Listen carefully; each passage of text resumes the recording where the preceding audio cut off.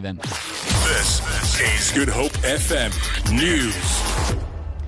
Good afternoon. The Freedom Front Plus has labelled today's Constitutional Court judgment as a victory for democracy. The court says that only the Speaker of the National Assembly can decide if a no-confidence vote must be secret. The court says it has no legal basis to order a secret ballot.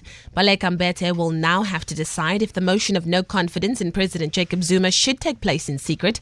Last month, Mbete postponed the no-confidence motion to allow the court to hear the UDM's application.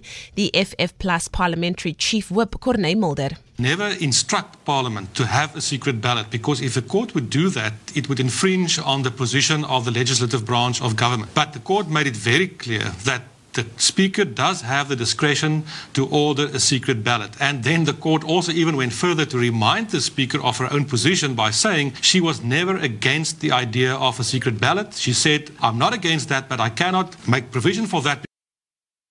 Meanwhile, the ANC has welcomed the court's ruling. However, the party's chief whip, Jackson Mthembu, says they will not vote with the opposition. There is no way that we can come here, being deployees of the ANC, then vote to remove our president and our government. Caucus has deliberated on this matter openly, and Caucus itself has said we will not vote with the opposition.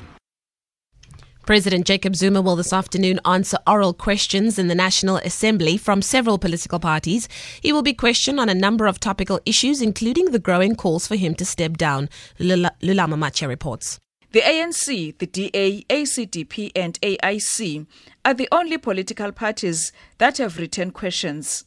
The ACDP's question is on the state of capture allegations, while the DA will ask the president about the future of nuclear in the country. The AIC wants to know about his intentions following calls for him to step down, while the ANC wants to know about government's plans to address high unemployment levels.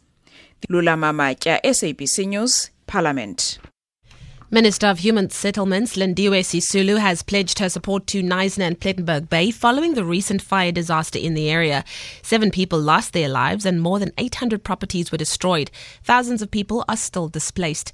Damages are estimated to be in the hundreds of millions of rands. Sisulu is meeting with local officials at the Knysna municipality after setting off to site visits in the 2 affected towns. She says they will provide assistance where necessary to ensure people receive proper shelter. And then finally, at least 20 people have been killed and dozens wounded in a car bomb explosion outside a bank in the southern Afghan province of Helmand. Police say the bomb detonated at the gate of the New Kabul Bank branch in Lashkargah. Civilians and members of the security forces are reported to be amongst the casualties. There's no immediate claim of responsibility, but the Taliban and Islamic State militants have carried out deadly attacks in recent months. For Good Hope FM News, I'm Leanne Williams.